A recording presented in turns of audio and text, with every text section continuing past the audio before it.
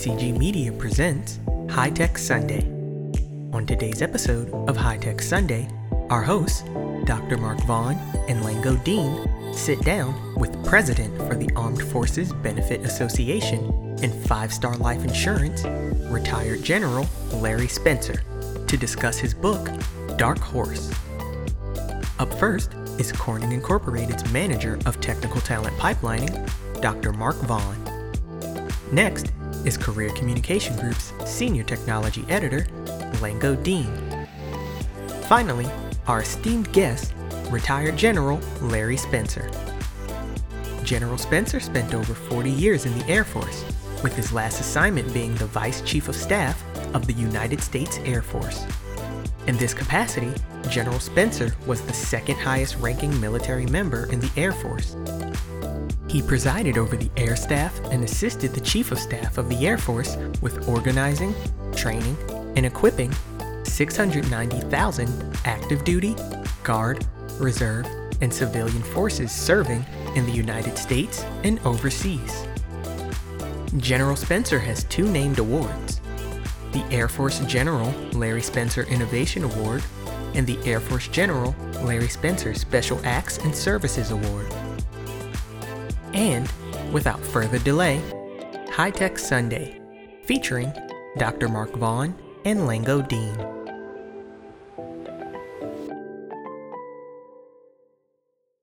Well, thank you so much, Brandon. And as always, welcome to another episode of High Tech Sunday. Such a great pleasure and really a privilege to have you carve out some time with us so that we can have a conversation with many who are mavericks, trailblazers, and just inspirational folks in the space of technology, as well as religion and philosophy. And that is certainly the case today as we welcome General Larry Spencer to the broadcast.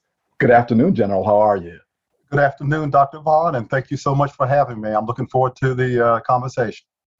Absolutely. That introduction that we just heard has me chomping at the bit to get on with the conversation, and especially as we're thinking about the dark horse. So chomping at the bit, no pun intended, but maybe a little bit of one. But we're going to take some time to get to know you just a little bit before we dig into all of the richness of the conversation. So if we had the opportunity for an elevator conversation, what is it that you would share with us in response to the question, who is General Larry Spencer?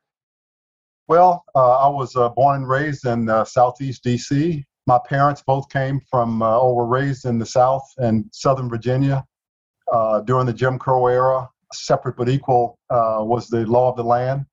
So that shaped their life lens. There was 6 of us kids. We grew up on a neighborhood, actually 46th place in Southeast, on a street called the Horseshoe because it was actually shaped like a horseshoe. As you can imagine, tough neighborhood back then, but a lot of love, a lot of fun, with friends on the street.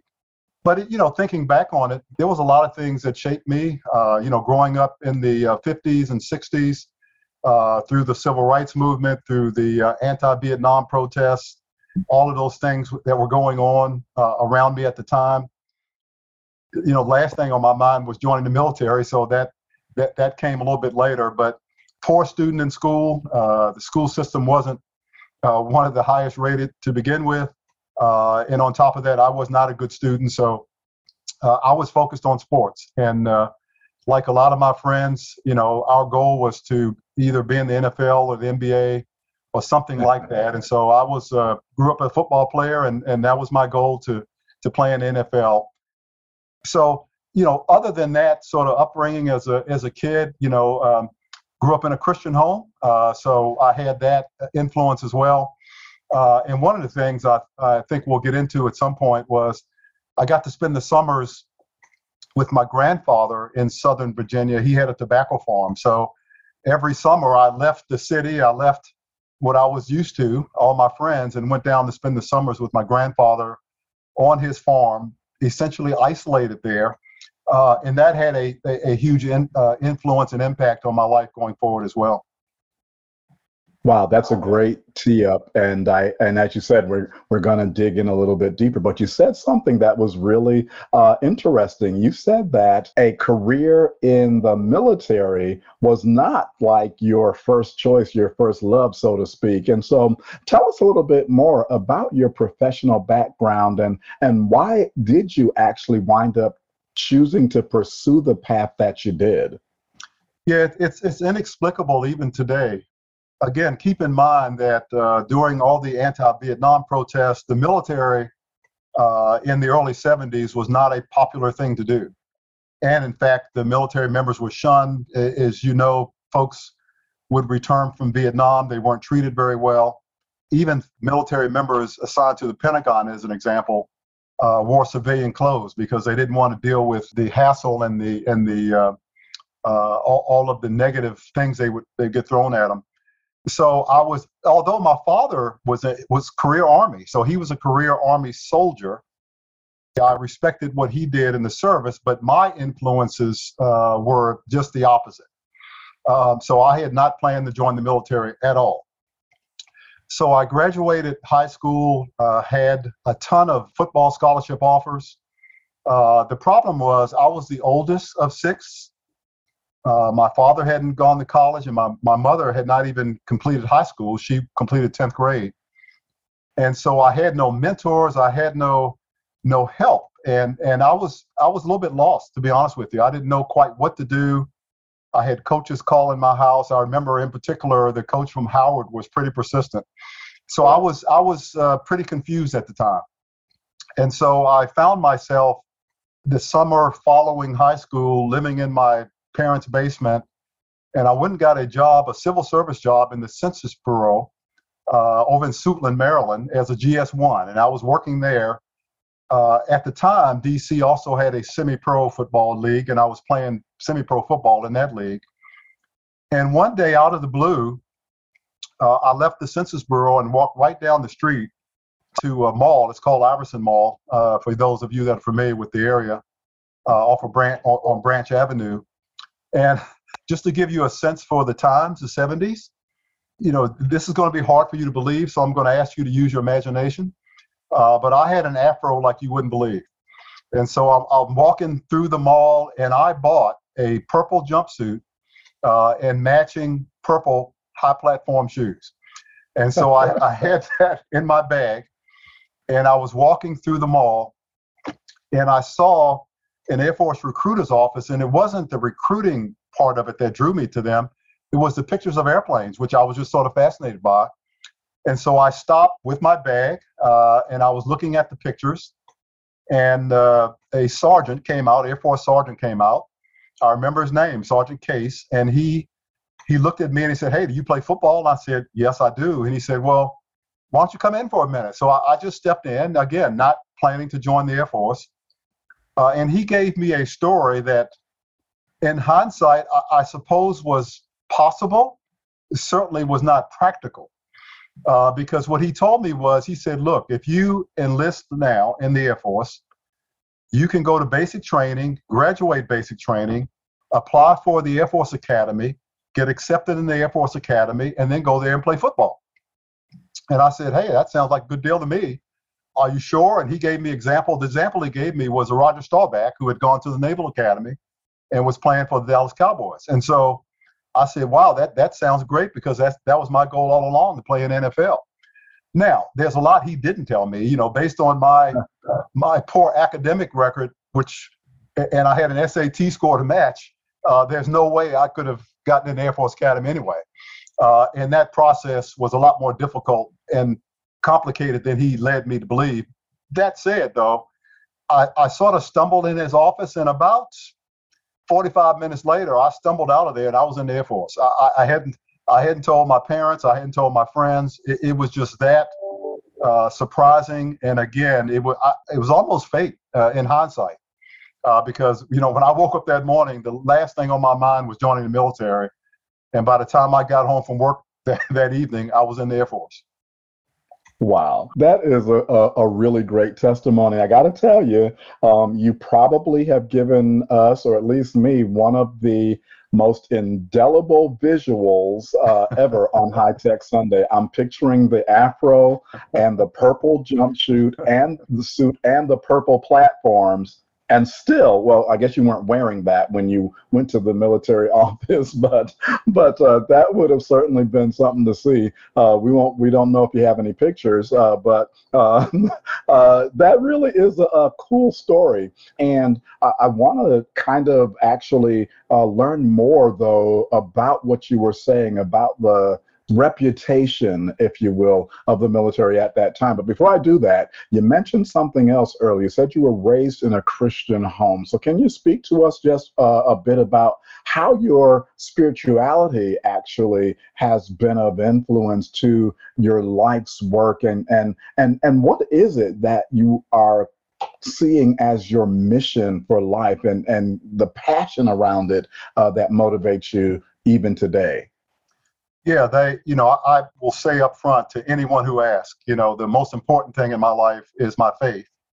And I grew up in a Christian home. My grandfather, as I mentioned, I spent the summers with him. He was a deacon in the church, and so we rarely left the farm. But on Sunday, we left the farm and we went to church, and whether we wanted to or not. And so I certainly had his influence and his counseling and his teaching, because he taught Sunday school. But it is clearly been it has been my foundation and my rock, not only throughout my military career, but throughout my life, and it continues to be today. A quick story, because I talk about this in the book. When I was, I had been raised in the church, and we were Baptists. Not that matters that much denominational wise, but we came up in a Baptist church. And so I was down on the farm, and I'm sure you're aware of this, but particularly out in one of the old country churches, they had revival every year, every summer. And so I was at revival. It was a week-long revival. And here I am, I'm guessing old 10, 12 years old, sitting up in the balcony. And if you can picture this, an old country church, no air conditioning, no paid parking. And on a warm summer night, everybody's waving the fans with a picture of Dr. Martin Luther King on one side and a funeral home advertisement on the other. So everybody's waving those fans. And I was sitting there listening to the preacher, and it was as though he was preaching to me. I mean, it was such a strong connection. Again, I already believed in God. I believed as a Christian in Jesus. I believed it, but it never had connected with me that way before. And so at the end of the sermon, they in a Christian church, and a Baptist church in particular, they asked, does anyone want to come down and confess and give their life to Christ and be baptized? And I didn't do it, because I don't know why. I just didn't want to go down in front of a crowd like that. And so I remember riding home that evening, and I felt bad, because the pull on me was like it had never been before. And so fortunately for me, several weeks later, there was another church. Actually, I had a cousin that lived in the area. We went to his church. They were having revival.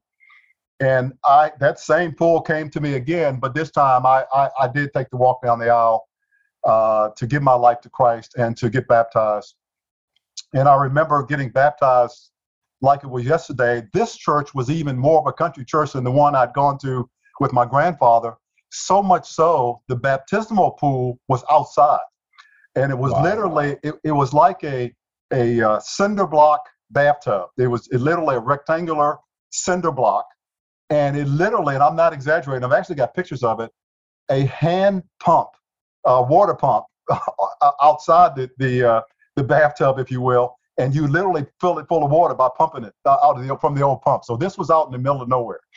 And I remember the congregation gathering around. They were singing hymns, and I stepped into the pool just really, really nervous. And I remember the pastor saying, I baptize you in the name of the Father, the Son, and the Holy Spirit. Went down underwater, came back up. And it's just one of those things I'll never forget. I had a sense of calm when I came up out of that water that is almost hard to explain. And so again, obviously, being a Christian, getting baptized doesn't make you perfect. And so I still have always, and to this day, have my faults. I try as best I can to live in Christian life. But, I felt, though, from that point forward, a sense of commitment that I was going to really try my best to live a Christian life and learn and study and try to follow the teachings of Jesus from that point forward. General, I just so appreciate that testimony. Thank you for sharing that. And the personal experience that you had is really something that clearly has shaped the life path and the choices that you've made in your storied career. And of course, that story is continuing to be written. So let's talk about the Dark Horse. You already said a little bit about when you got into the military. It was during a time that it wasn't very popular to do so, and you were drawn to the pictures of those planes in that office at the mall, and you've gone on to have what is inarguably a legendary career in the Air Force, ascending to the rank of a 4-star general, which is absolutely amazing. So can you talk to us a little bit about what is it like to be the leader of so many people? We heard in the intro that at one point you had responsibility and oversight for nearly 700,000 folks. What's that like? Yeah, it's an honor, frankly. It's humbling, but it is the military and the Air Force, I think, does a good job of preparing you for those positions. And so, they give you increasingly more responsibility to see how you perform. And if you perform well, then they give you a little more responsibility. So putting on my 4th star was, it's something I still pinch myself to this day about, and I'm retired. but so when I think back on, growing up in Southeast, a poor student, barely graduated from high school, starting off in the Air Force as an E1, to go from E1 to O10, which is as low as you can start and as high as you can rise. I can't explain it, but being a 4-star general, it's entree into a special club that is, again, hard for most folks outside the military to comprehend. It is such a rare accomplishment for African Americans in particular in the Air Force. There's only been 9 African American 4-stars since 1947. When I joined the military, when I joined the Air Force, no one of color had reached the rank of 4-star in any service. And so that is an unusual occurrence, and I've been thankful and humble to have been in that position ever since. One of the things that will give you an idea of how I felt as a 4-star was the second day after I pinned on, the second day as a brand new 4-star, I drove into the Pentagon, and the Pentagon has many entrances to it. One of those entrances is called the river entrance, which is the one that I typically would walk in. Very majestic. The steps walk up to the Pentagon. The background is the Potomac River. When you see folks on TV, shots of them going into the Pentagon, it's generally the river entrance. And I had been in the Pentagon at that point for quite some time.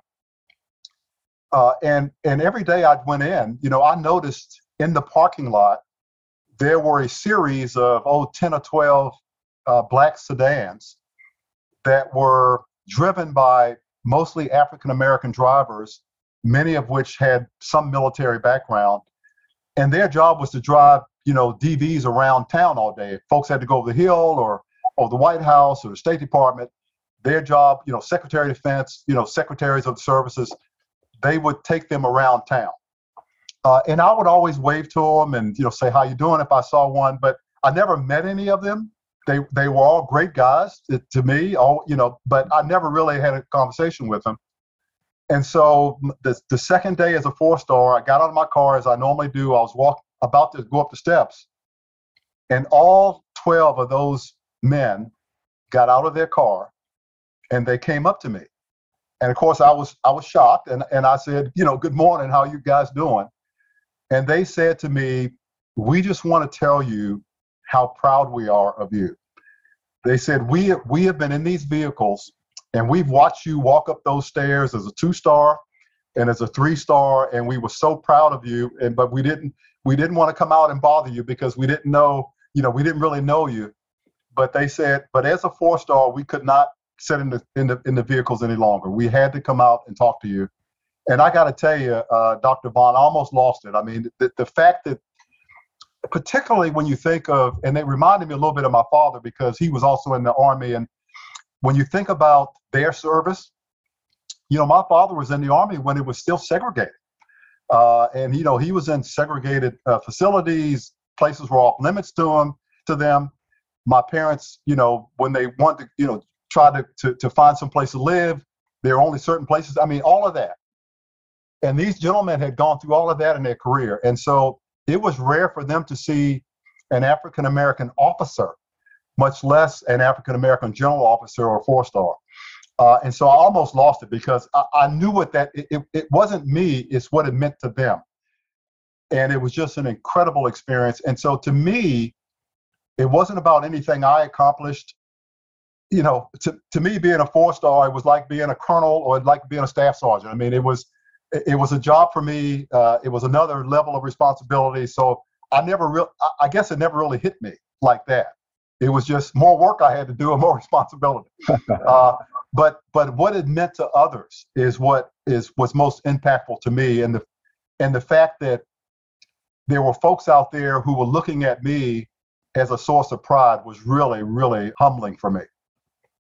I can get the visual again. You're a great storyteller because as you were setting up that image of those 12 guys coming out to celebrate you, you got me over here kind of being misty. And so I think that it's got to be at least in part due to the fact that it's not just the 4-star, which is major by itself, but as a Black man in this country, in the military, that has got to absolutely make things even more significant. And like you said, maybe not to you, but to the people who have now had the opportunity to see where they might be able to themselves ascend. It's got to be incredible. But on the flip side, let me ask you this. Have you ever experienced conflict that was actually initiated because of the color of your skin, and how did you deal with it? Sure. I'm often asked, did I experience any racism or discrimination in the military? And my answer is twofold. One, to be clear, every supervisor or commander I had treated me with the utmost respect and were very helpful, and in fact bent over backwards to try to support me. So that's the good news. But did I experience episodes of racism, of unconscious bias? My wife and I both, absolutely. So let me give you an example that happened right as I was about to retire. So I was a 4-star, and I was living over at the Joint Base Anacostia Bowling, and it was I had a really long day ahead, and so I decided to get up early and try to hit the gym before I went to work.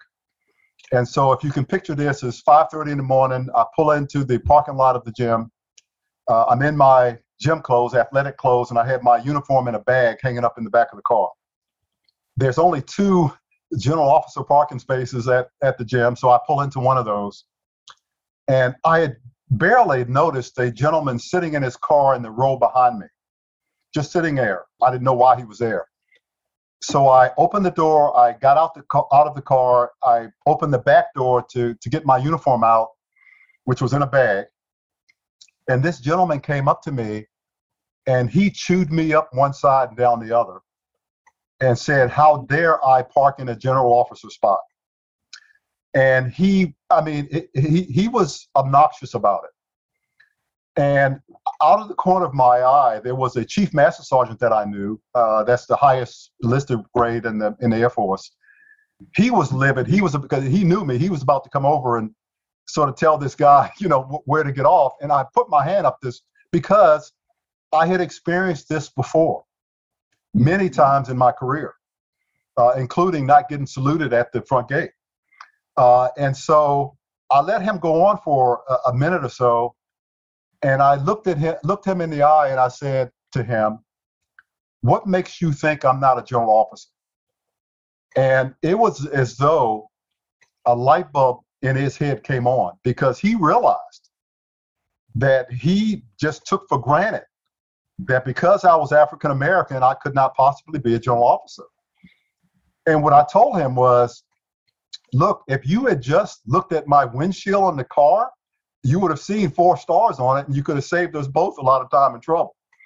But he didn't even bother to check. Think about that unconscious bias that he had, that he just assumed. And by the way, this was a period in our history that we had an African American president of the United States.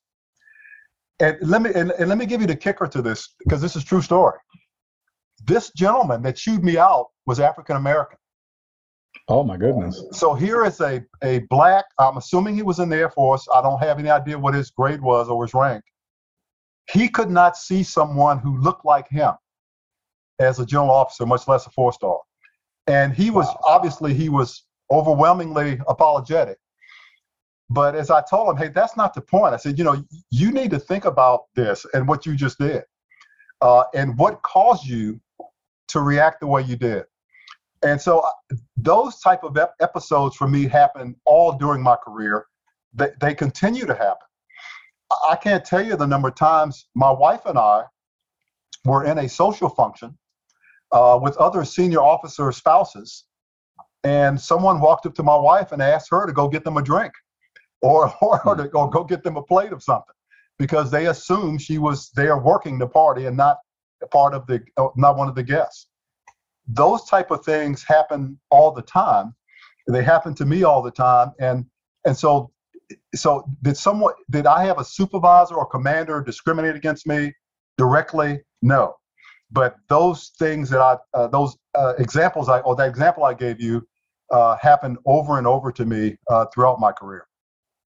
That is incredible. And I think that there is both the challenge from that reality, but also the lesson for you to talk to us about how it is that you actually turned that around and it was a teachable moment is really, I think, a lesson that we can all take away, because the knee-jerk reaction would not necessarily be that, but to build it into a teachable moment, I think, is a testament again to just your makeup. So I think that particular account is a fitting segue for us to talk about your upcoming book. We know that it's titled Dark Horse. So tell us about it. What can people expect as they read this book? And why'd you name it Dark Horse to begin with? Yeah, so a dark horse is actually someone who isn't expected to do well, isn't expected to succeed. And just based on where I was born and raised in an inner city, there were no expectations for me. And there were no expectations for all of my friends around me. And that was tough because I had to deal with, why are people in my neighborhood not doing well? Why aren't there examples here? Why are the folks that I see that are successful, why don't they look like me?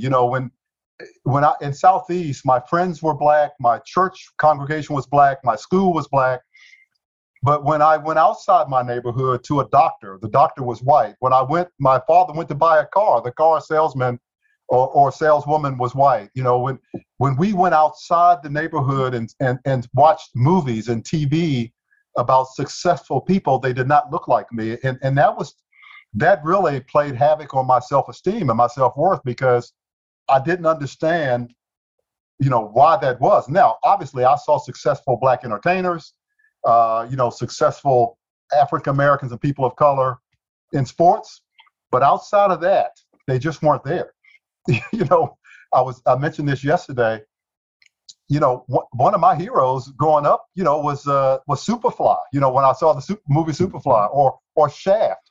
You know, but when you think about who they were portrayed in the movie as, you know, pimps or, you know, drug dealers, you know, they were our heroes. But think about the image that portrayed for us once we internalize it. And by the way, think of the image that portrayed for African Americans to white America as well.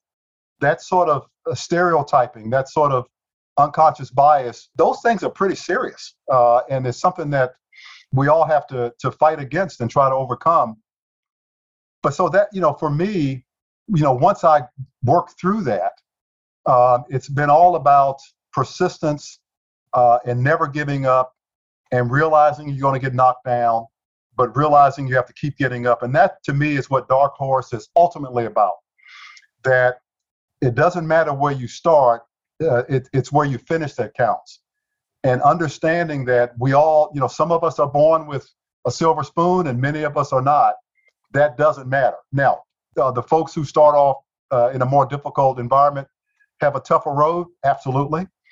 But I believe that if you're willing to put in the work and you're persistent and you get up when you're knocked down, and for me personally, as I mentioned, my faith was part of that as well. But I believe if you put all those things together, you can be successful. And the only person that can stop you from being successful is you. And once I realized that, that's when things took off for me. And that's what I hope people get out of this book, Dark Horse. Thank you so much for breaking that down for us. And I think that it, again, is really impactful to think about the headline that you just shared with us. Is not where you start, but where you finish. And I think you would agree how you get there as well. This is one of those episodes, General, where I feel like I need another hour just to settle in. There's so much that you're teeing up that I'd like to delve into. But I'm going to hand things off in just a moment. But I have time, I think, for one more question. And this is one that's kind of 101 for you, I'm sure. When you were talking about your experience of going into the Pentagon all those years through the river entrance, you said the guys saw you as a 2-star, they saw you as a 3-star, they saw you as a 4-star. You mentioned those stars like they're just kind of, you know, it happens. But can you give us a idea of, really, no kidding, what does it mean to be a general? How do you become a general? What's the process like? Yeah, it's so there is no checklist or, you know, there is no plan you can follow that will make you a general. It really is one step at a time. And one of my early mentors as a second lieutenant gave me probably the best advice I ever received. And that advice was to bloom where you planted. And for me, it was all about doing the absolute best I could at the job I was in, not worrying about what was next, not worrying about what, you know, I know I've run into people that, you know, have actually written out a plan. You know, I'm going to get this training and I'm going to get this job. And then next I'm going to get that job and that's going to lead to that job. I never did any of that. I just tried to do the absolute best I could at every job I was in.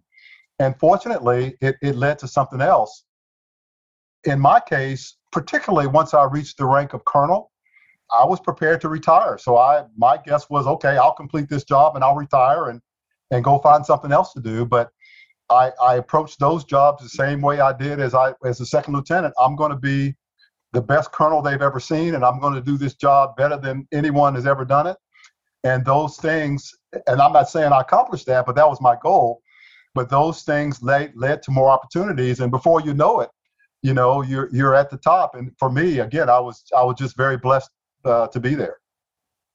I think it's really, again, just so telling about how it is that your mindset was to whatever state I'm in, whatever position I'm in, I'm going to be the best at that. I'm going to be the best, whatever you call it, that I can be. And that really does seem to be instructive regardless of the sector that you find yourself in. So let me ask you this. I guess I'll tag on a quick question. 40 years in the Air Force, there have got to be some takeaways. What values would you say you learned exclusively due to your time of service? Sure, there were so many. As an example, one of I list in the last chapter in the book, actually list the life lessons that I learned over time. And the first one was even a dark horse can succeed. And so I wanted to be clear, and I give examples of that. I wanted to be clear that no matter again how you start, if you're willing to work for it, you can achieve your whatever goal you want to achieve. Even something I've learned that may sound interesting coming from a military person, but I learned to be kind to people, to respect everyone, and to make sure that I treated people the way I wanted to be treated. That was really important to me as I progressed through my career. I talk a lot about leadership because leadership is one of the things I feel like I excel at.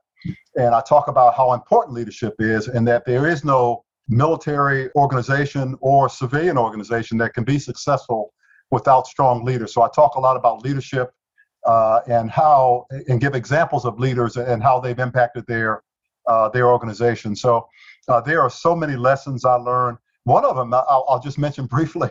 If you ask my wife about this, she would just tell you I'm really cheap, which is probably true. But early on, when I was a kid, I didn't retain much in elementary school. But I did retain the story my teacher read. It was called The Ant and the Grasshopper.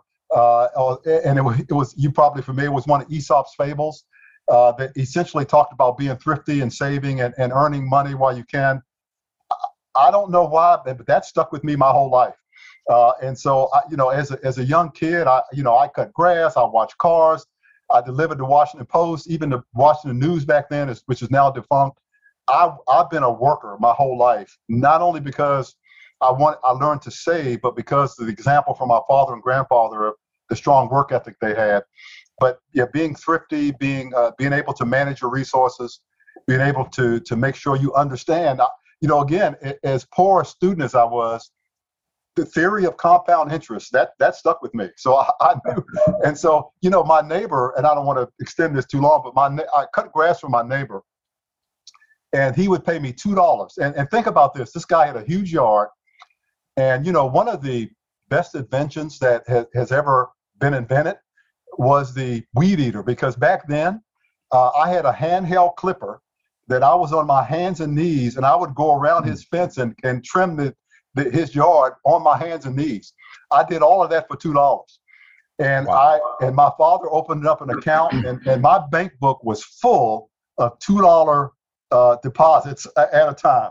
But over time, I would watch those $2 add up, and I would watch them put interest on top of it. And I said, man, this is what I've been waiting to learn right here. And so a lot of lessons like that I learned that I do outline in the book that I hope will be helpful to others. That's great, General Spencer. And I'm telling you, you're inspiring me, and I know that you're doing the same for everyone listening. And thinking about inspiration, we've got an inspirational co-host, and that's Lango Dean. I'm going to turn things over to her. How you doing, Lango? Very well, Dr. Vaughn. Thank you for the compliment. You're listening to High Tech Sunday, featuring Dr. Mark Vaughn, Lango Dean, and our special guest, President for the Armed Forces Benefit Association and 5-Star Life Insurance, Retired General Larry Spencer. Registration for the 2021 Women of Color STEM Conference is now open. Stay tuned for a message from our sponsor.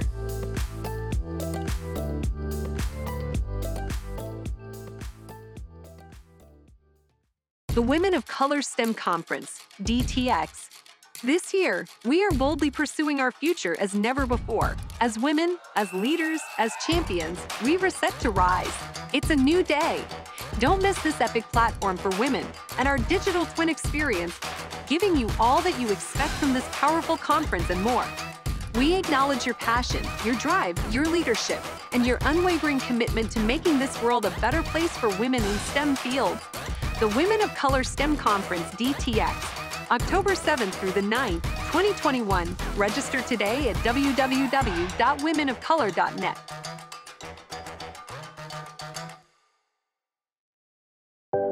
Again, registration for the 2021 Women of Color STEM Conference is now open. So visit www.womenofcolor.net for more information. Now, back to the show.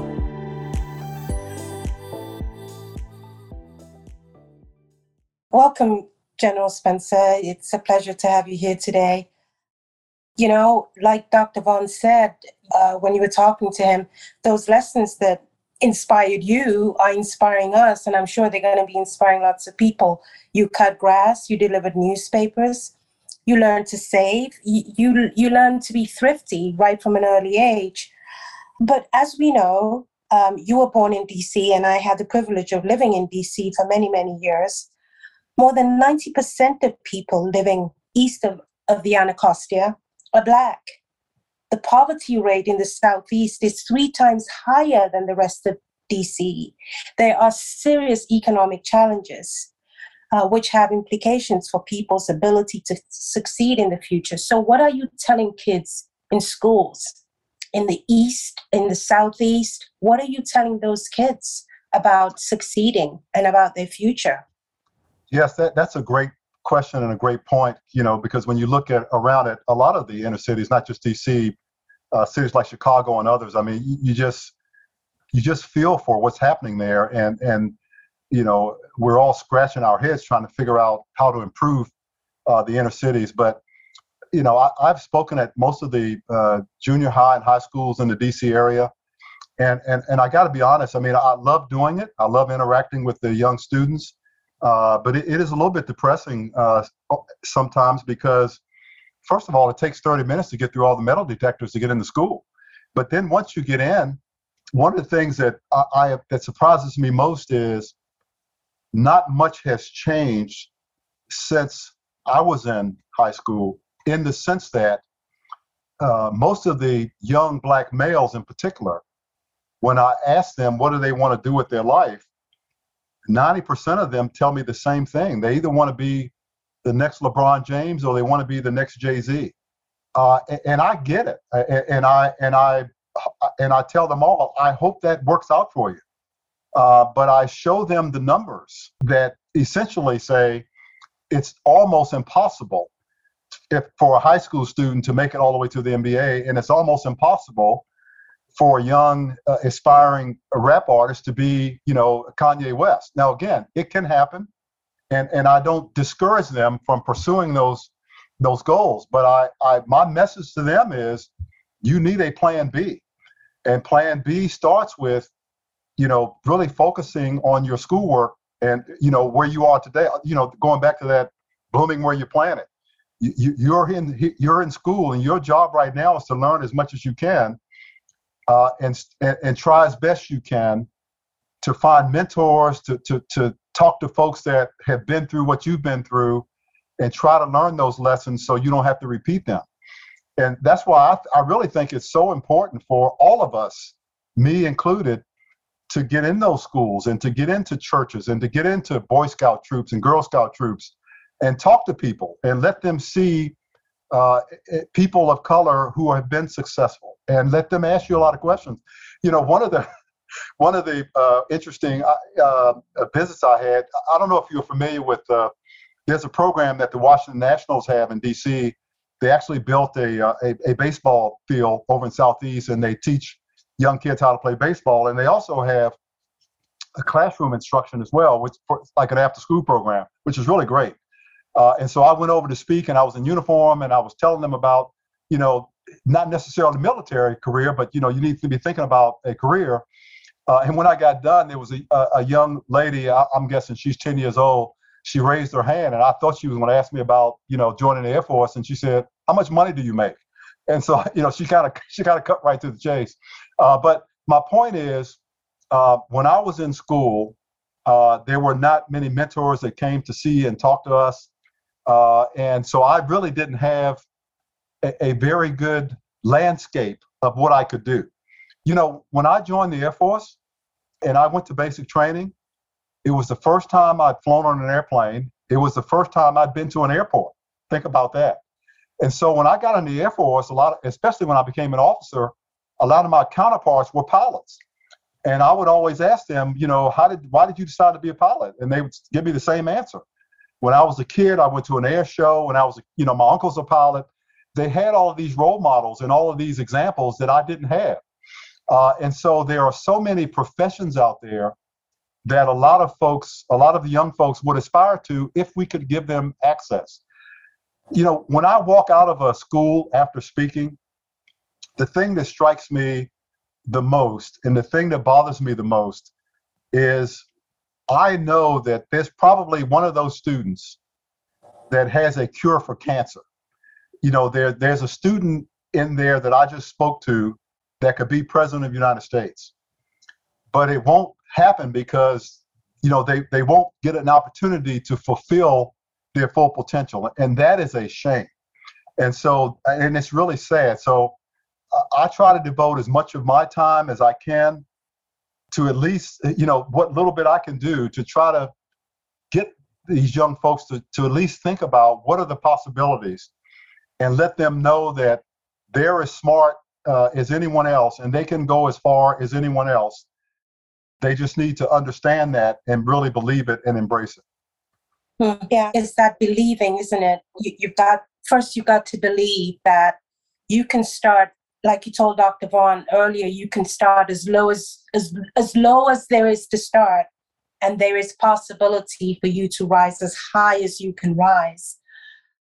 A lot of young men believe that the path, because you've got so many successful Black entertainers and Black athletes who are doing phenomenally well, they think, well, this is the path. And many of them are not going to college, 2-year college or 4-year college. And this is a study that recently came out. So how are you getting students to believe that the Air Force, for instance, is a pathway? Because there's so many jobs in the Air Force. How are you getting students to believe that there's a pathway there for them? Yeah, I encourage young men and women to consider the military, particularly if they don't have a plan after high school. You know, we're all find ourselves in different spaces. I was not ready for college after high school. I'll just be honest about it. I just was not mature enough to go to college. So if I had gone, I don't think I would have been successful, at least initially. The light bulb for me came on a little later. But the military is a great organization to join because, as you mentioned, there's everything in the military from being a doctor, engineer, pilot, finance, logistics, almost every conceivable career path you can think of is in the military. And on top of that, I mean, you get a chance to travel, you get a chance to meet a lot of different people, you get a chance to develop your leadership, you get a chance to be engaged in something that's bigger than you are. And so it is a great opportunity for those, again, particularly those who aren't exactly sure what they want to do, to go in and just see if they like it. If they don't, then after 4 years, they've gained a great education, they've gained great training, they've gained great experience that they can take with them. And besides that, they have the GI Bill if they decide to get out after 4 years and go to college. They may decide they like the military and they stay in. But I think it's an excellent way to start. And for me personally, it was, in hindsight, it was the best thing for me, the best way to start. Thank you for sharing that.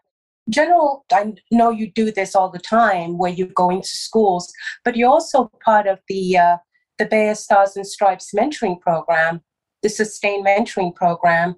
So tell us a little bit about that, and a student that you have met through that program that you have been inspired by, and how so?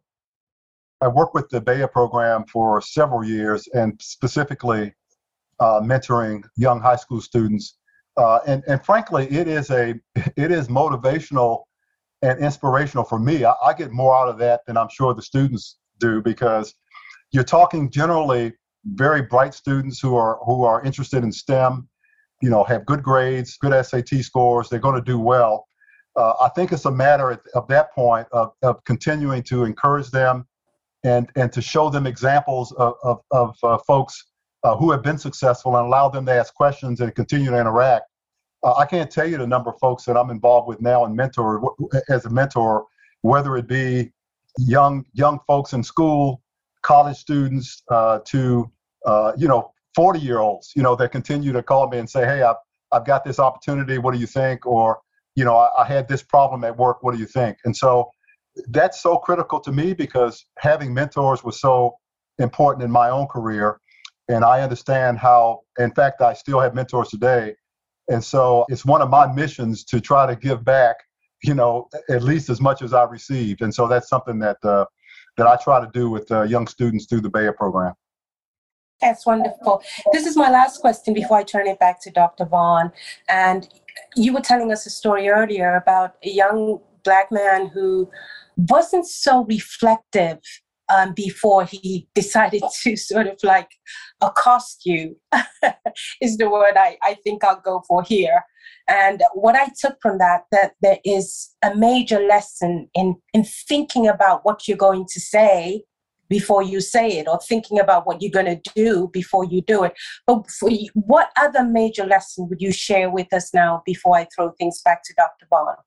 Sure, I'll do this with a quick story. I mentioned that I spent time on my grandfather's farm.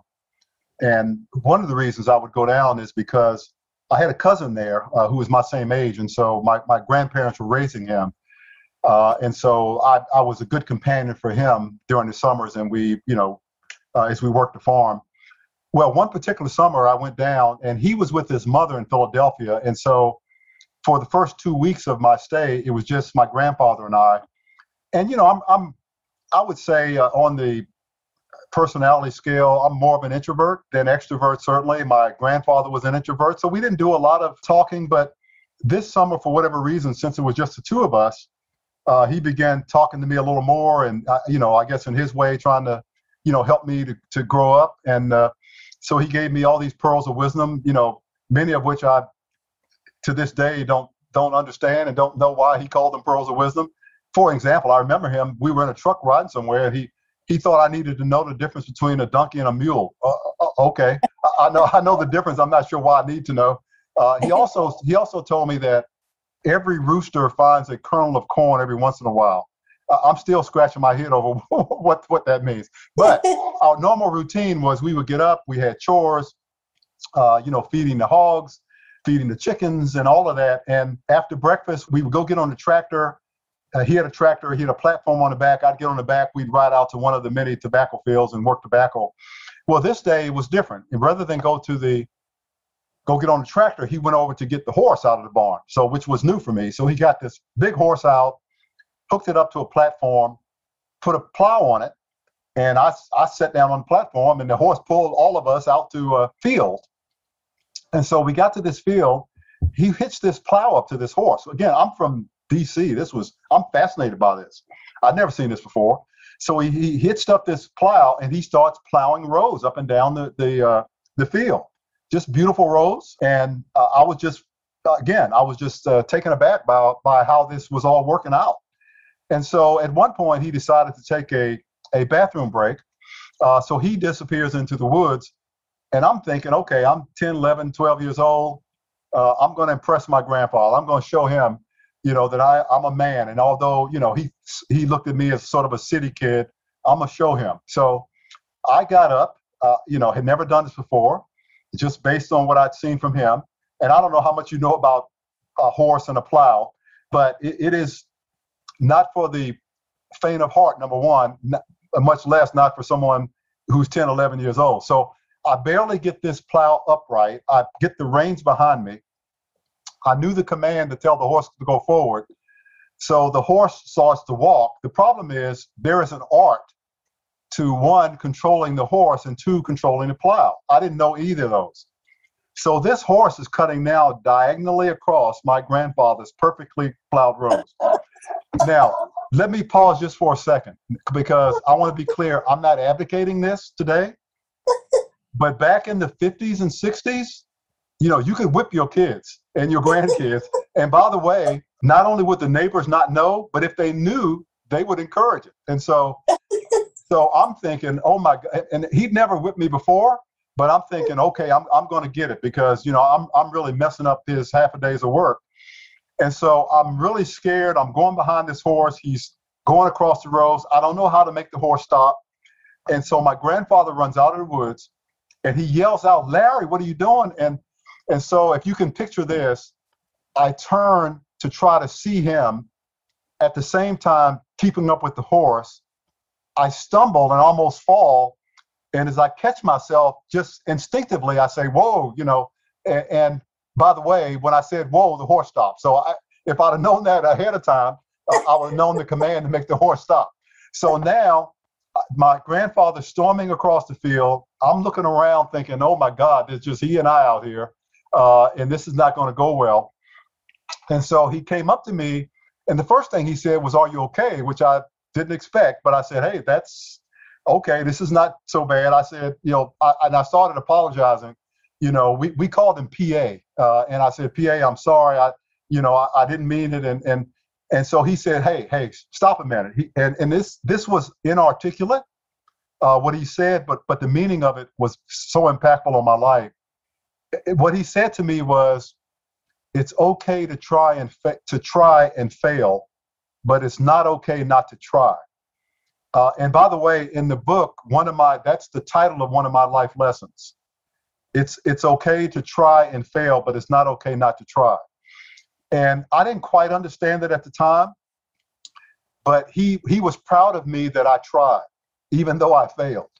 And I learned from that lesson that, you can't score a touchdown sitting on the bench. You got to get in the game. And so I was never, from that time forward, I pushed myself, even when it was uncomfortable, to get in the game.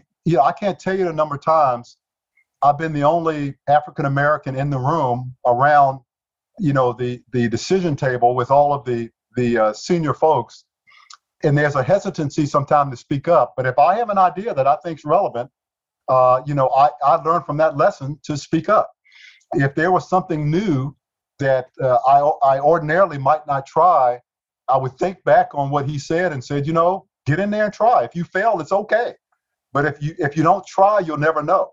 And so that to me was one of those lessons that was probably most impactful throughout my life, that I really try to impart to others, to just make sure that you're going to fail. So just get over that.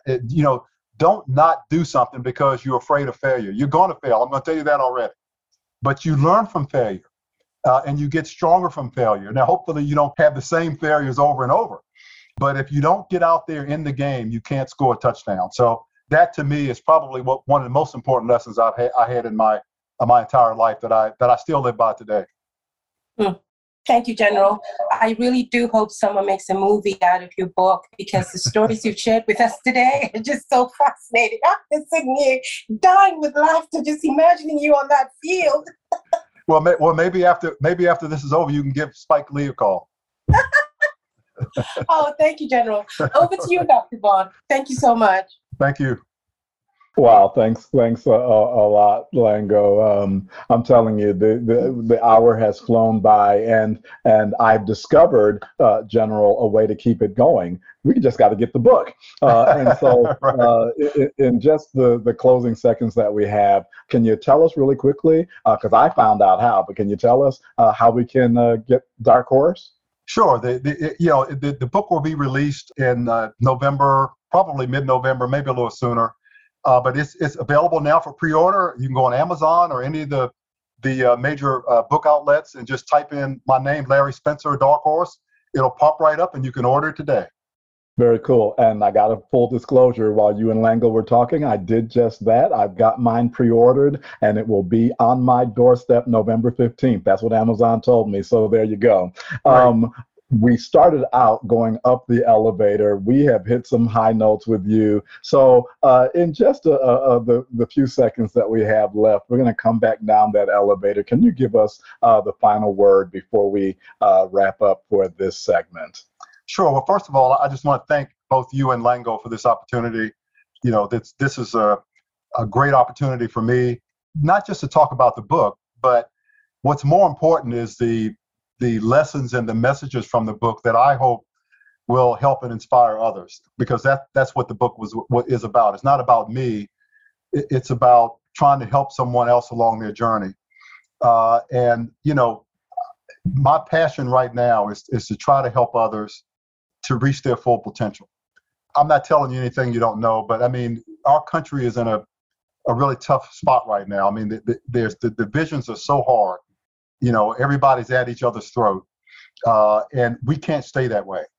And we need to raise up a new generation of leaders who are able to lead this country back to unity and into the future. And I'm hoping that all of us can help inspire those folks that are coming up, all these young folks, to not make the mistakes that our generation has made, that put us in the place we are in now. We need a generation of folks that are coming along to think differently, and to not look at each other as blue and red, or left and right, or Democrat and Republican, but to look at each other as human beings. Look at each other as Americans. We're all Americans. And we may have different views on how to solve problems, but we all are Americans. And if we could just keep that in mind, I think we would be a lot better off. So I'm hoping that a lot of folks listening to this will really embrace this notion that we need to come together as a country for our kids and our grandkids. That's a great way to wrap up this broadcast. Thank you so much, General Larry O. Spencer. It has absolutely been an honor, and we celebrate you. The service to our country is appreciated, and the service that you continue to render is absolutely making a difference. Thank you for being with us on this episode. Thank you so much. It was my pleasure. All right, we're going to hand things back off to Brandon Newby, who will see us out. Okay. Thank you for tuning in to this week's episode of High Tech Sunday. Career Communications Group's High Tech Sunday looks at professional development and technology through the lens of spiritual philosophies. In a time when digital information is more critical than ever, this weekly program is produced by and for CCG's community of alumni and professionals in science, technology, engineering, and math fields. The community runs from national thought leaders to aspiring students, and this weekly series aims to bring a concentrated discussion around technological advancements and achievements based on universal moral principles. The 1-hour podcast will be streamed every Sunday. The podcast can be accessed through the BEA Facebook page, Women of Color Facebook page, and CCG YouTube page, in addition to Apple Podcasts, Google Podcasts, Podbean, and Spotify. Please join us next time.